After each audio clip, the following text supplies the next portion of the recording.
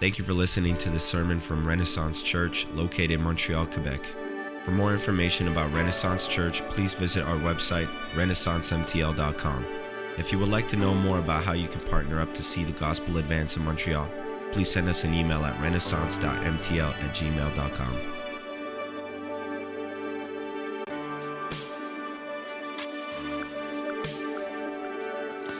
And Malach and her sister Isaac were daughters of Nahor's brother Haran. But Sarai was unable to become pregnant and had no children. One day Terah took his son Abram, his daughter-in-law Sarai, his son Abram's wife, and his grandson Lot, his son Haran's child, and moved away from Ur of the Chaldeans. He was headed for the land of Canaan, but they stopped at Haran and settled there. Terah lived for 205 years and died while still in Haran. We pick up in chapter 12. This is where it gets interesting. I mean, genealogies are interesting and all, but this is where we get what we're looking at today, starting in chapter 12. The Lord had said to Abram, "Leave your native country, your relatives, and your father's family, and go to the land that I will show you. I will make you into a great nation. I will bless you and make you famous, and you will be a blessing to others. I will bless those who bless you and curse those who treat you with contempt. And all the families on earth will be blessed through you." So Abram departed, and verse 4 says, "So Abram departed as the Lord had instructed, and Lot went with him. Abram was 75 years old when he left for Haran. He took his wife Sarai, his nephew Lot, and all his wealth, his livestock, and all the people he had taken into his household at Haran, and headed for the land of Canaan. When they arrived in Canaan, Abram traveled through the land as far as Shechem. There he set up a camp beside the oak of Moreh. At that time, this area was inhabited by the Canaanites. Then the Lord appeared to Abram and said, "I will give this land to your descendants." And Abram built an altar there and dedicated it to the Lord who had appeared to him. After that, Abram traveled south and set up camp in the hill country with Bethel to the west and Ai to the east. There he built another altar and dedicated it to the Lord, and he worshiped the Lord. Then Abram continued traveling south by stages toward the Negev. Let's pray. God, we pray that this scripture would be made clear to us as we read names that are unfamiliar and things that can seem confusing. Lord, we pray that we get to see the big pictures. God, this promise here is for us today. It is crucial and important. God, would you help us understand it? Would you equip us with your word this morning? We ask this in Jesus' name. Amen. As we read a bunch of names and places, I have 3 questions that I just want us to answer today that I think will help us understand what's even happening here. So the 3 questions are, who is Abram or Abraham, like I said? What did Abraham do? And then why is Abraham even important? Basically, why should I care? So the first question, who is Abraham? Simply, as we read, and if you like snuck a peek a few verses before, we see that he is a descendant of Shem, the son of Noah, one of his sons. And then later we see in the next genealogy, he's the son of Terah. And you're like, well, who even is this person? Well, if you look in Numbers, we get some more information about his family. The book of Numbers tells us that Terah, Abraham's father, was involved in the production of idols. Abraham's family was therefore deeply tied to the religious systems of Mesopotamia. No doubt Abraham's wealth was directly the result of his, or at least his father's, profiteering from paganism. So that's a little picture of what his family was even doing, and they're like pretty wealthy, and that's where they get it from. So we know he's the son of this guy who produced idols. Most likely Abraham produced idols in his family as well. We learn as we read that he's the uncle of Lot, and if you know more of the story, Lot comes into play more, but we're just given a description of his family. His nephew is Lot. He's the husband of Sarai, and it makes a clear distinction here that we know. It says, who is unable to become pregnant. And she has no children, marking a very crucial event to come, God's promise to make him a father of many nations. But right here, the author starts and says, hey, just so you know, Sarai can't have kids. He's from Ur of the Chaldeans, which we know as Babylon. And if you're looking at a map, it's modern day like Iraq and that area. His father moved him, his wife, and Lot, his nephew, and headed for Canaan, which is what we know as like the land of Israel. But he settled in Haran, which on a map we can look and see is pretty close to southeastern Turkey. I have a map for us to look at here in a second, and you'll get kind of a clear picture of it. But he settled there, and it's this picture of them moving from east to the west, from the land of Babylon towards Canaan, which will eventually be the promised land that we read in Scripture. And time again, we see in Scripture kind of this movement of people that are rebelling from the Lord and moving east, and then the Lord brings them back west. And it's this reflective image that is used often throughout Genesis. I want us to see that Abraham wasn't this amazing or special person.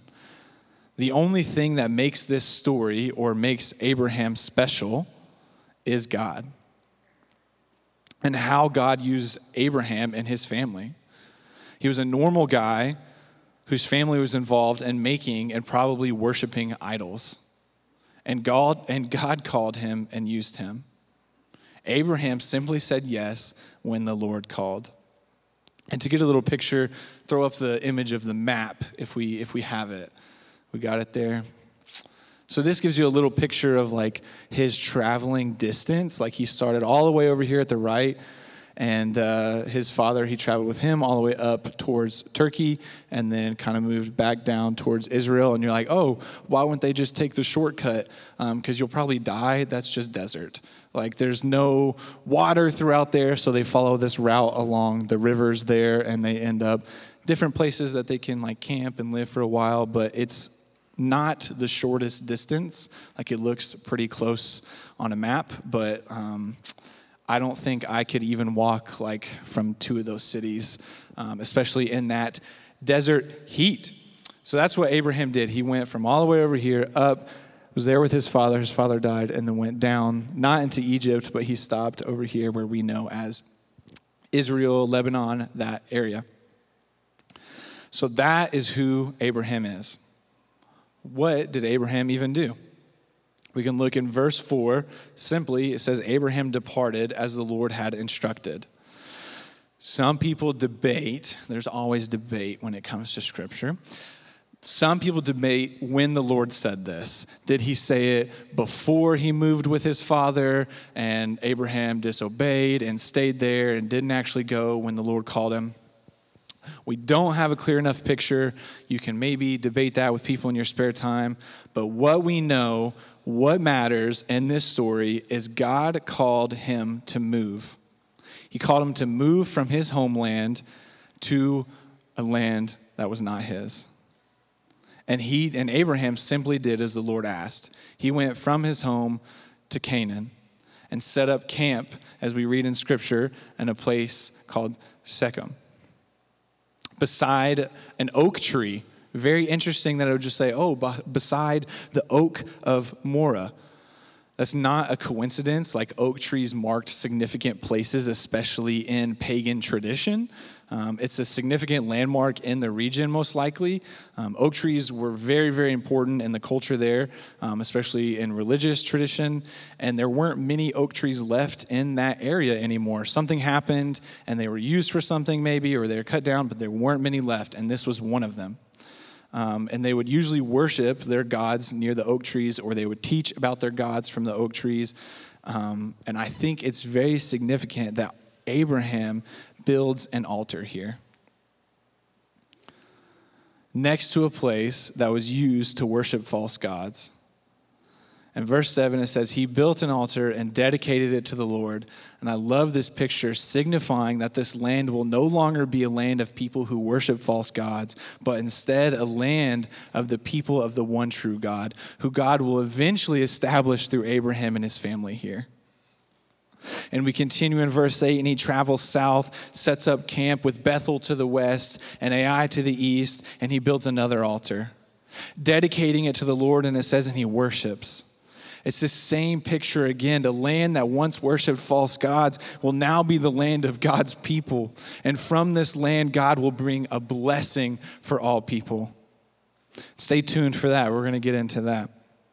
And it says, and then Abraham continued traveling south. And I think it gives us this picture of Abraham just didn't get to the tip of the land and be like, okay, well, I came to where God want me and I'm supposed to be here. No, it's this image of Abraham traveling throughout the entire land, marking it and saying, this is what God has promised me. This is his land. I will worship him here. I will set up altars here, and people will worship the Lord throughout the whole land, not just one part. And the land God has called him. So as we read the scripture, that's basically what Abraham did. He said yes, went, did as the Lord commanded, and is making the land home. And we see here that Abraham's life is marked by faith and worship. Faith in the Lord and his promises, taking him from his own home where he has family, a job, maybe a nice house, where life was probably easy and comfortable.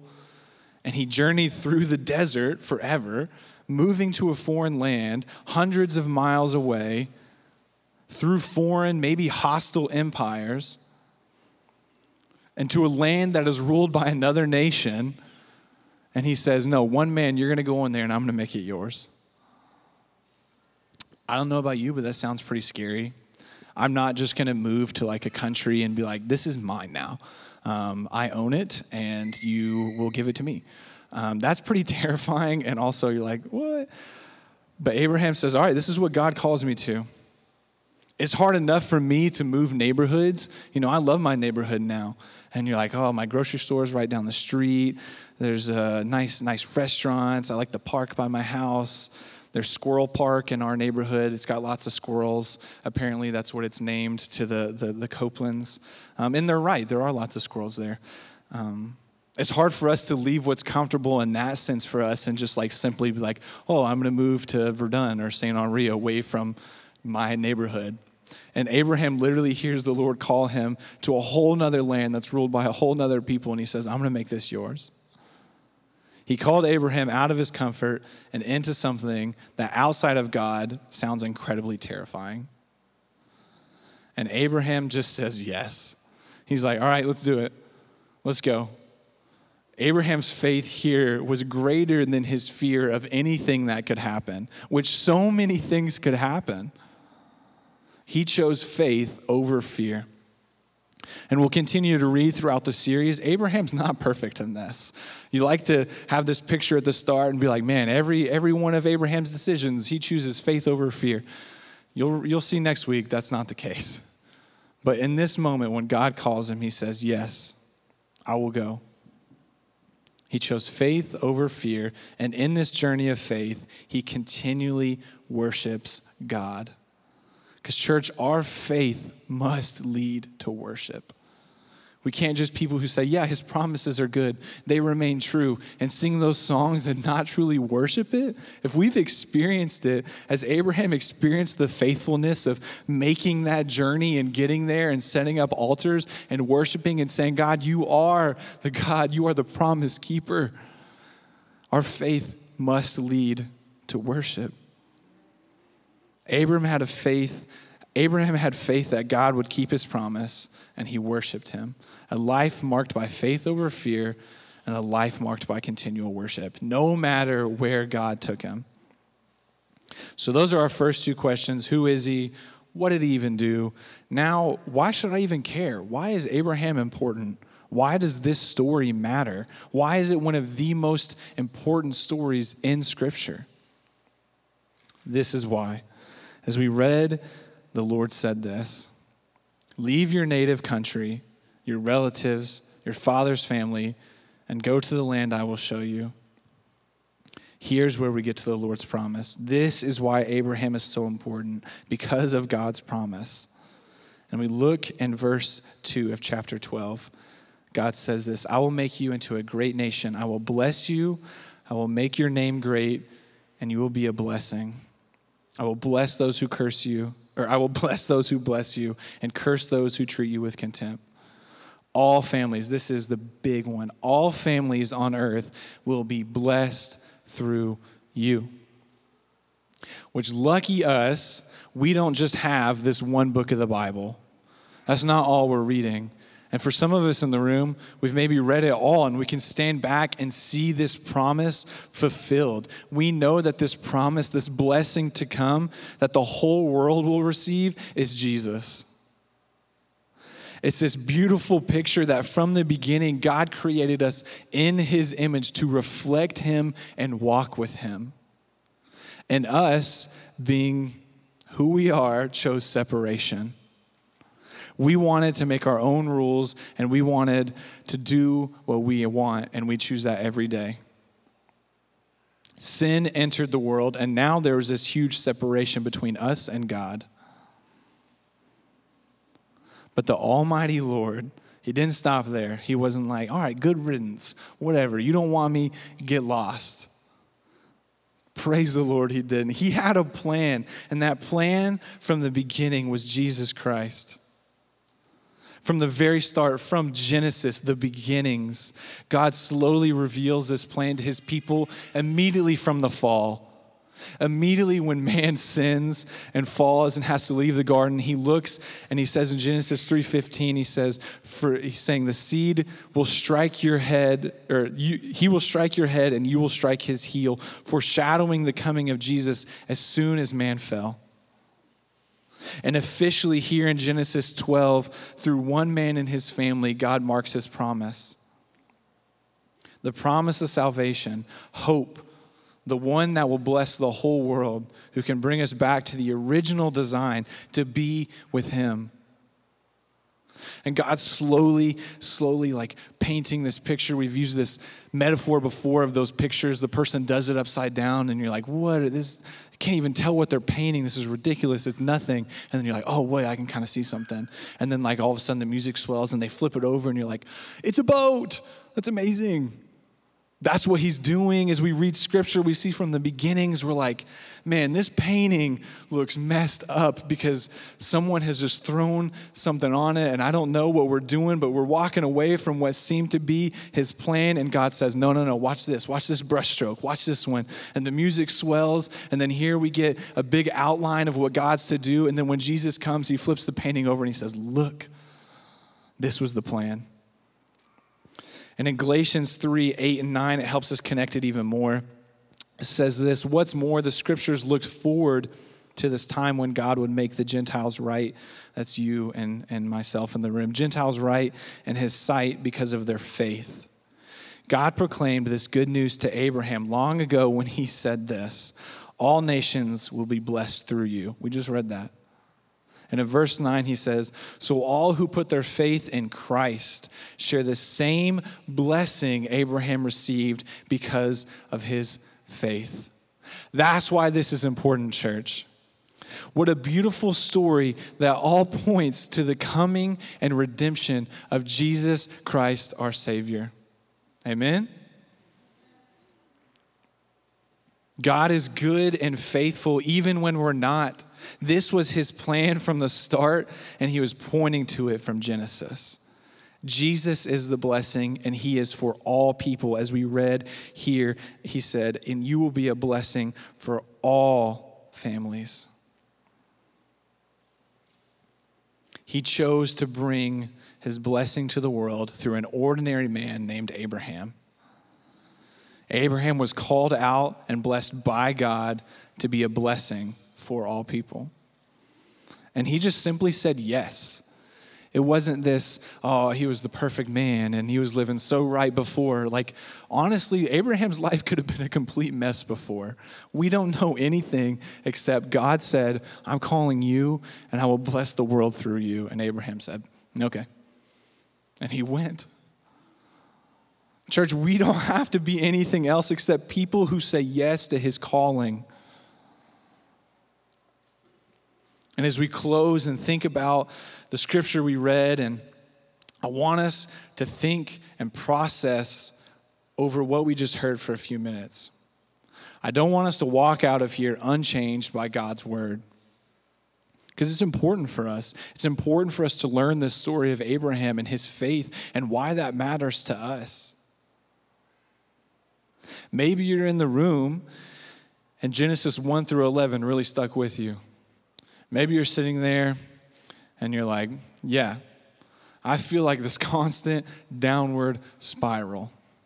And it feels like every day I'm just taking another step down this twirling, winding path of hurt, defining what's right and wrong for myself, feeling empty and dead at the end of it every time, wondering if there's any hope. Is this it? Is this what the world is supposed to be? I want to encourage you, if that's you in this room, this scripture points and tells us that we do not have to stay there. Genesis 1 through 11 might be telling that story, but it doesn't end there. As we read in Genesis 12, God made a promise through Abraham to bless the world, to redeem it and bring it back to its original design. Jesus is that blessing, church, promised through Abraham. He came, lived a sinless life, died in our place, rose from the dead, conquering sin and death. And Jesus can redeem you. He can save you and me from this constant downward spiral of death and self. To be united, as Scripture says, to be united with Christ and the Father. He says his last prayer for us was that they would be one as you and I are one. Church, did I hear that right? To be one. Like Jesus says, I pray that they are one as myself, the Son of God, is one with God. That's what Jesus prayed for us. And then he finishes that prayer. He goes, I just hope that through this they can see that you love them as much as you love me. I read that this morning, church. And I just sat there this morning and read that word. And John, as he voices this prayer, and he's like, I just pray that through all this, they can see that you love them as much as you love me. And I was like, God, I don't think I'm to the place where I can fully say, yeah, I believe that. Because he's talking about us understanding that God loves him as much as he loves his one and only Son, Jesus Christ. Who often I'm like, yeah, God should love him because he lived this perfect life. It was sinless and he did all these things. And it's like, yeah, God, he got his love. And it's like me, I'm nowhere close to that. And Jesus' last prayer, he said, I just pray that they would know that you love them as much as you love me. This promise was given to Abraham and has come to us now, to a people who were unworthy. I didn't live it right. I didn't do everything perfect. But guess what? He still loves me as much as he loves his Son. And he still loves you as much as he loves his Son. And this promise of restoration and being brought back and out of this downward spiral is for you this morning. He can redeem you. This promise is for you. Don't walk out of here thinking it's not. And those of you in the room who do follow Jesus, sometimes we kind of step back into that downward spiral.